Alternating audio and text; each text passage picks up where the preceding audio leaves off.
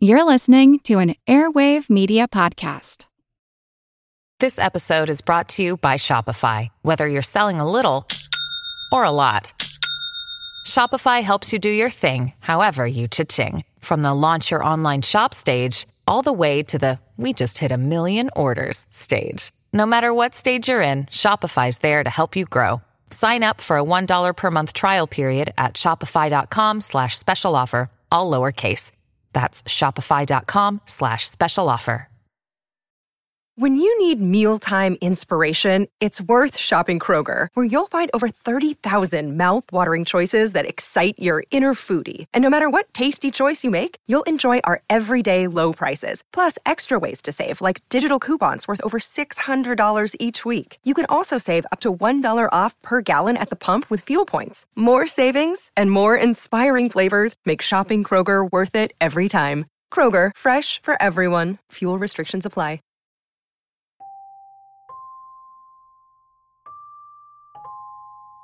It was the winter of 1979 when Carolyn first saw the movie that changed her life. Then 39, that life was not an easy one. She grew up poor in Los Angeles.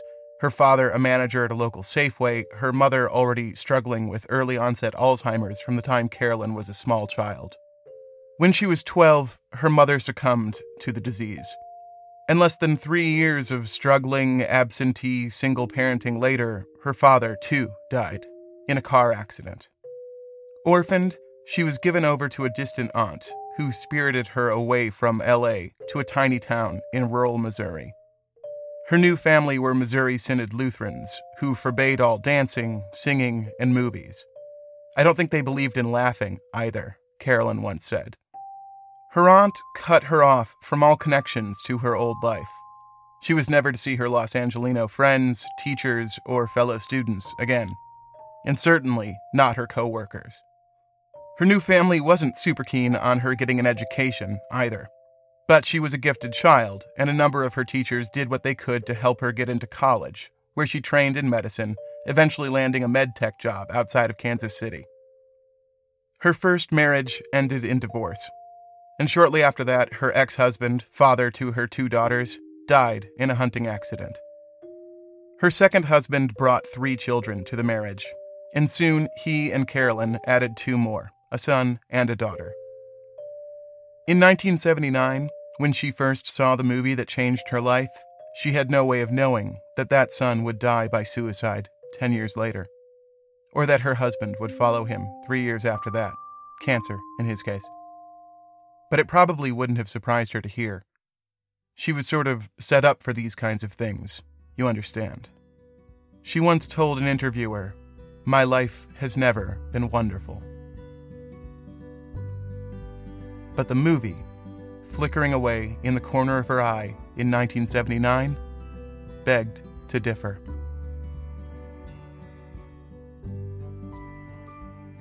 This is The Constant, a history of getting things wrong. I'm Mark Chrysler.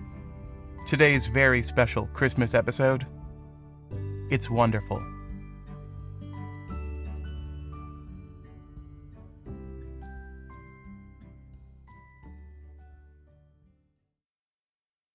The Greatest Gift was a short story, just around 3,000 words. The idea came to Philip von Dorenstern one night in 1938, but it took him until 1943 to finish writing it. Stern was a Civil War historian and an editor, but still he couldn't get it in print.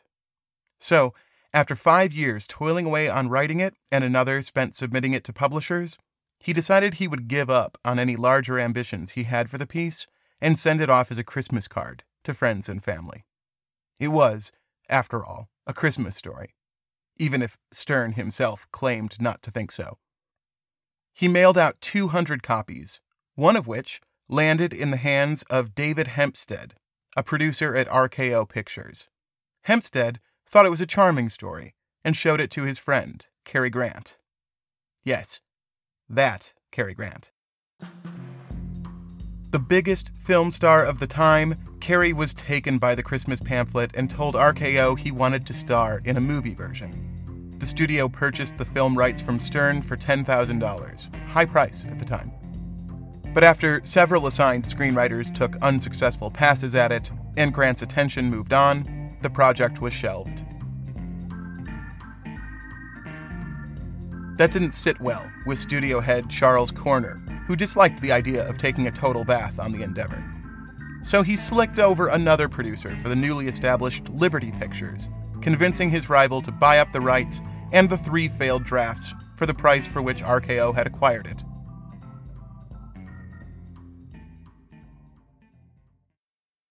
Another day is here, and you're ready for it. What to wear? Check.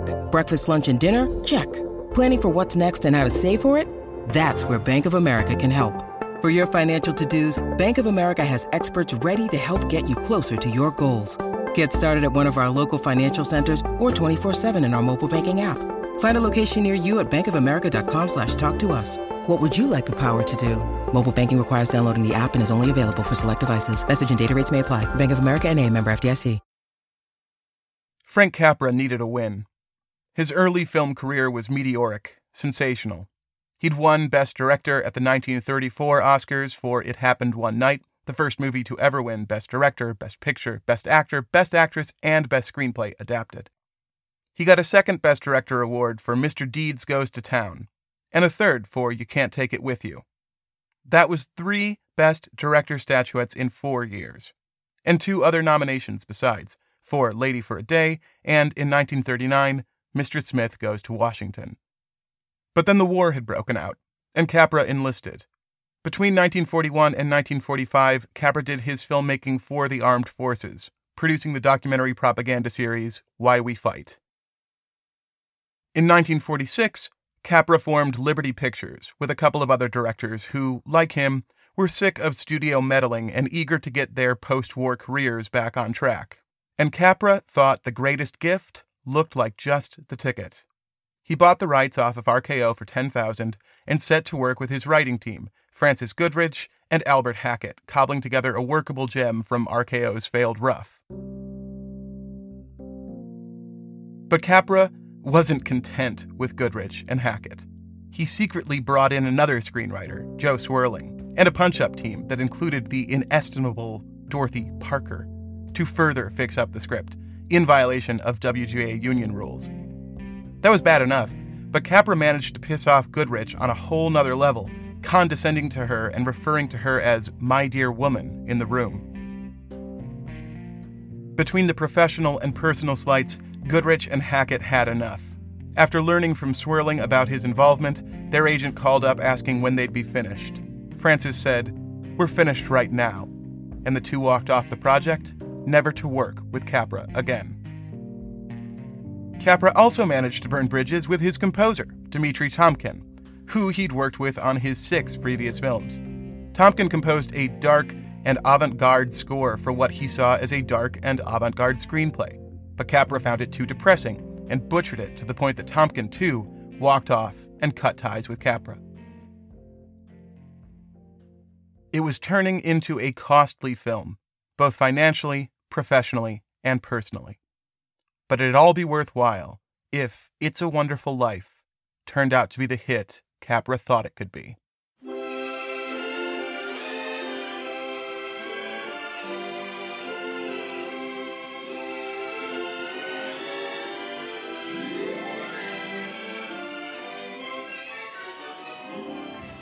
If you somehow haven't seen it, you should stop right here and remedy that. Hell, even if you have seen it, it's still a pretty good idea to give it another watch, because It's a Wonderful Life, it's a fantastic film. Jimmy Stewart, Donna Reed, Lionel Barrymore, hard to beat that lineup, not to mention the town of Bedford Falls, a fictional town that just has to be real. It's so lived in, it's so complete. You can practically crane your neck around the side of the screen and see the side streets, the gardens, the oak trees beyond the camera's gaze. And the story, the meaning, the moral, that any person, unremarkable aside from their goodness, has value, can contribute positively to the world well beyond their modest grasp. That everyone has doubts, deep and primordial, that everyone has darkness, pitch and inky, that everyone can look out into the mid-distance and see the heights of their own unexplored potential and possibilities. And yet, no matter how short we fall, if we care for and love others, that the invisible hand of our benign influence gives a value to our existence beyond what we'd get a chance to fully reckon with. Capra didn't think of It's a Wonderful Life as a Christmas movie. It was meant to be released in May and was only moved up to a December release because RKO's big tentpole was behind schedule.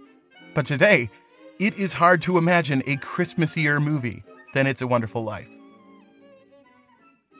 Frank Capra staked the future of his new studio on it.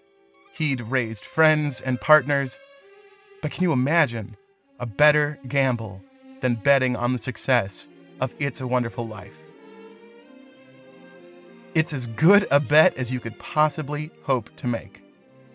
But you should never confuse a good bet for a sure thing.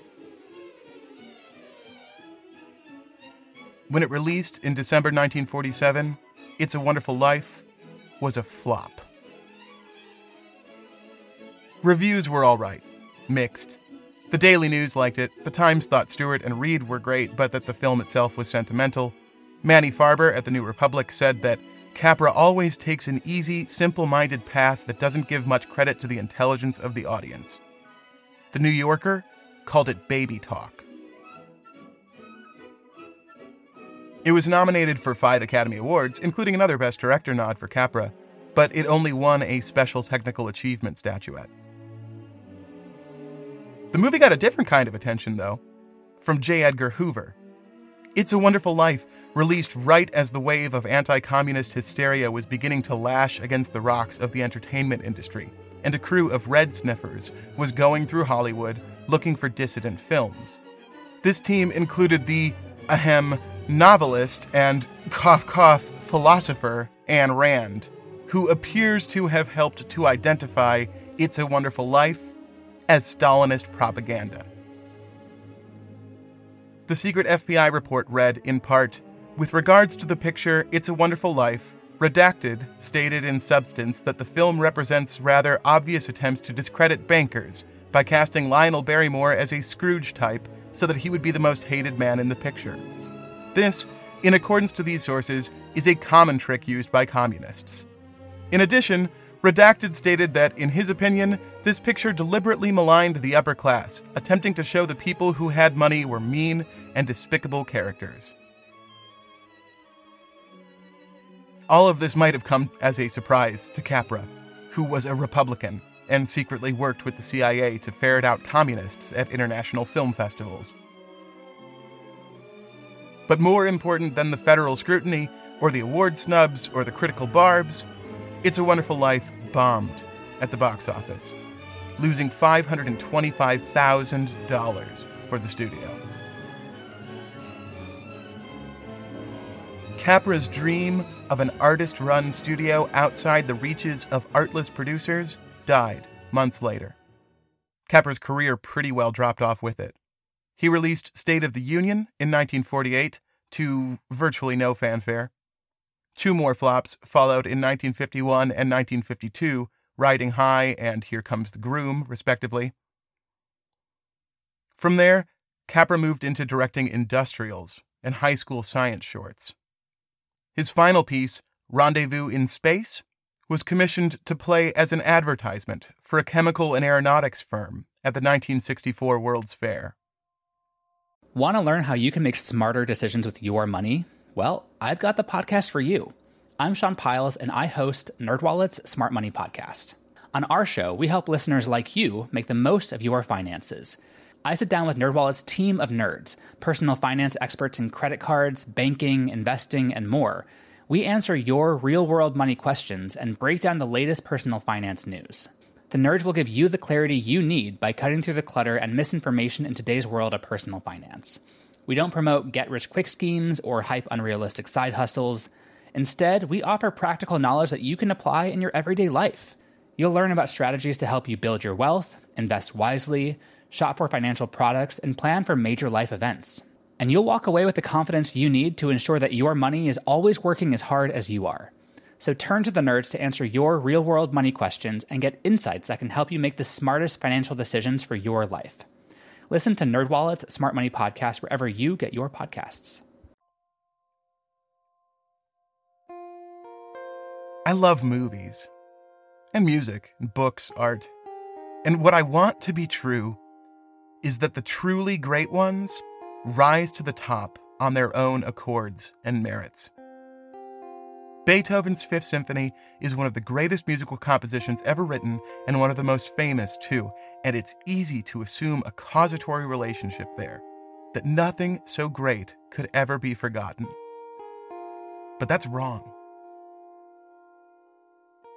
In 1972, Bobbs Merrill Publishing released The Stones of Summer by Dow Mossman. The novel was hailed as one of the finest works of American literature in decades. But Bobbs Merrill soon filed for bankruptcy, and Mossman was hospitalized for a nervous breakdown. The book disappeared into the mists. We know about The Stones of Summer only because of the very heavy lifting of Mark Moskowitz, who picked a dusty copy off of his shelf and created a 2002 documentary out of his efforts to track down Mossman and get his masterpiece republished.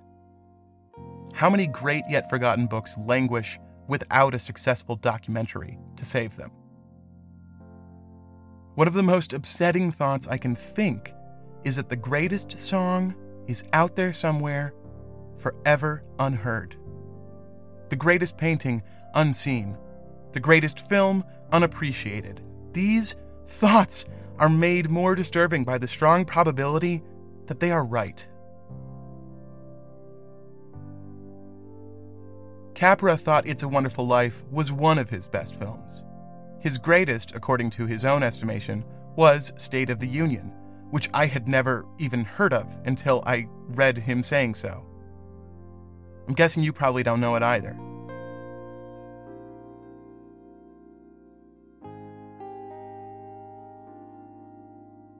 And that's how it would have been for It's a Wonderful Life, too. The movie was ignored, neglected, and forgotten in the years after its release. Liberty Pictures was sold off to Paramount, who left it in their vaults until it was purchased by M&A Alexander in 1955. When Alexander folded, ownership passed on to National Telefilm Associates. This was all just boring, clerical gobbledygook. Studios fail, others acquire their properties. When they took over Alexander's portfolio, It's a Wonderful Life was so forgotten that NTA didn't even realize they'd bought it.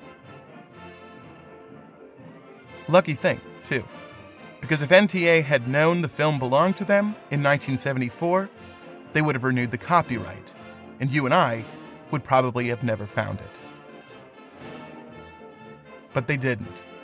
And so It's a Wonderful Life passed into the public domain.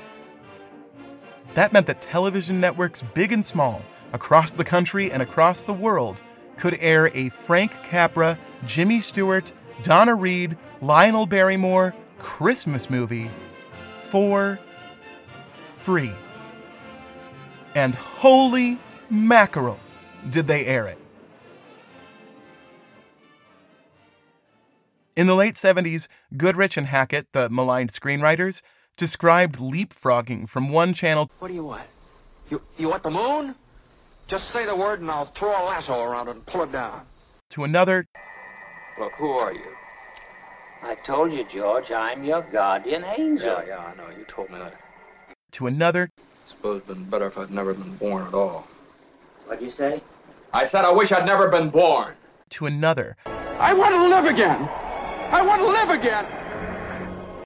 Landing at each stop upon a different showing. It was all wonderful, all the time.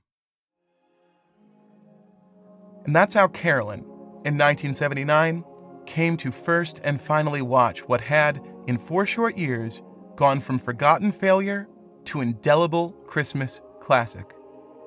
One of her kids was flipping through the dials when she caught it out of the corner of her eye. It's a Wonderful Life has gone on to become Carolyn's favorite movie. She's seen it hundreds, maybe thousands of times. But her first reaction that winter wasn't about how good it was. Instead, she said, "That's me. I'm Zuzu."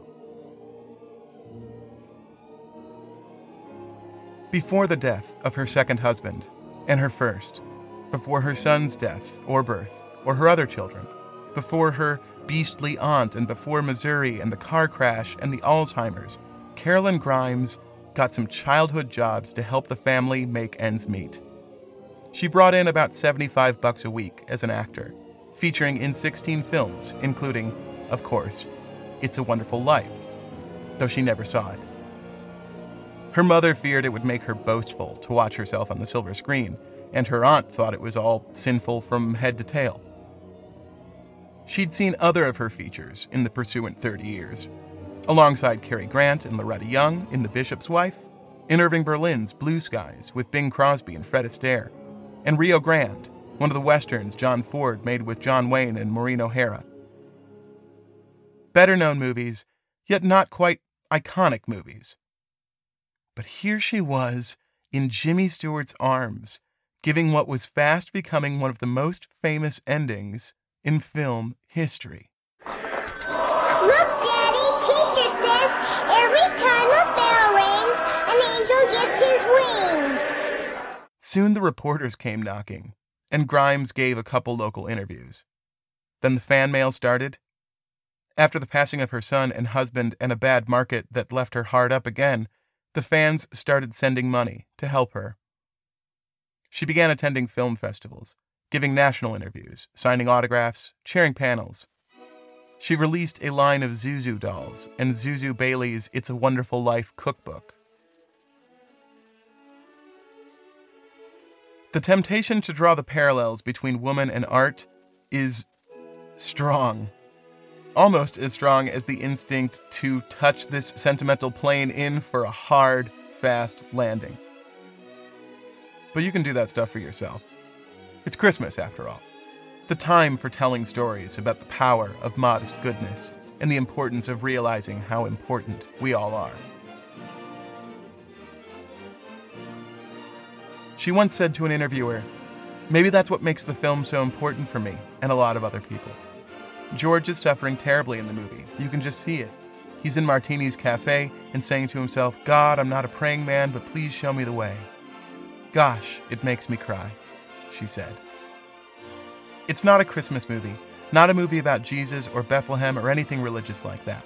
It's about how we have to face life with a lot of uncertainty, and even though nobody hears it, most of us ask God to show us the way when things get really hard. Carolyn told the interviewer, "My life has never been wonderful." But the movie begs to differ.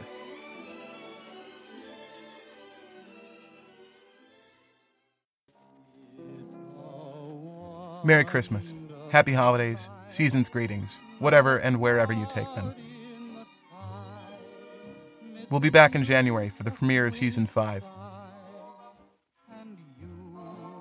From Chicago, Illinois, where in 1939 a Montgomery Ward copywriter named Robert L. May came up with a Christmas story about a certain red-nosed reindeer after a visit to the Lincoln Park Zoo, this has been The Constant.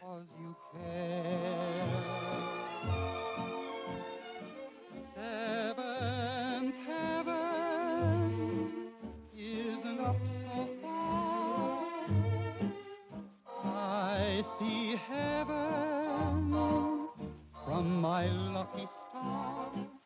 It's a wonderful life. Let it rain, let it shine. It's as wonderful as can be because you're mine.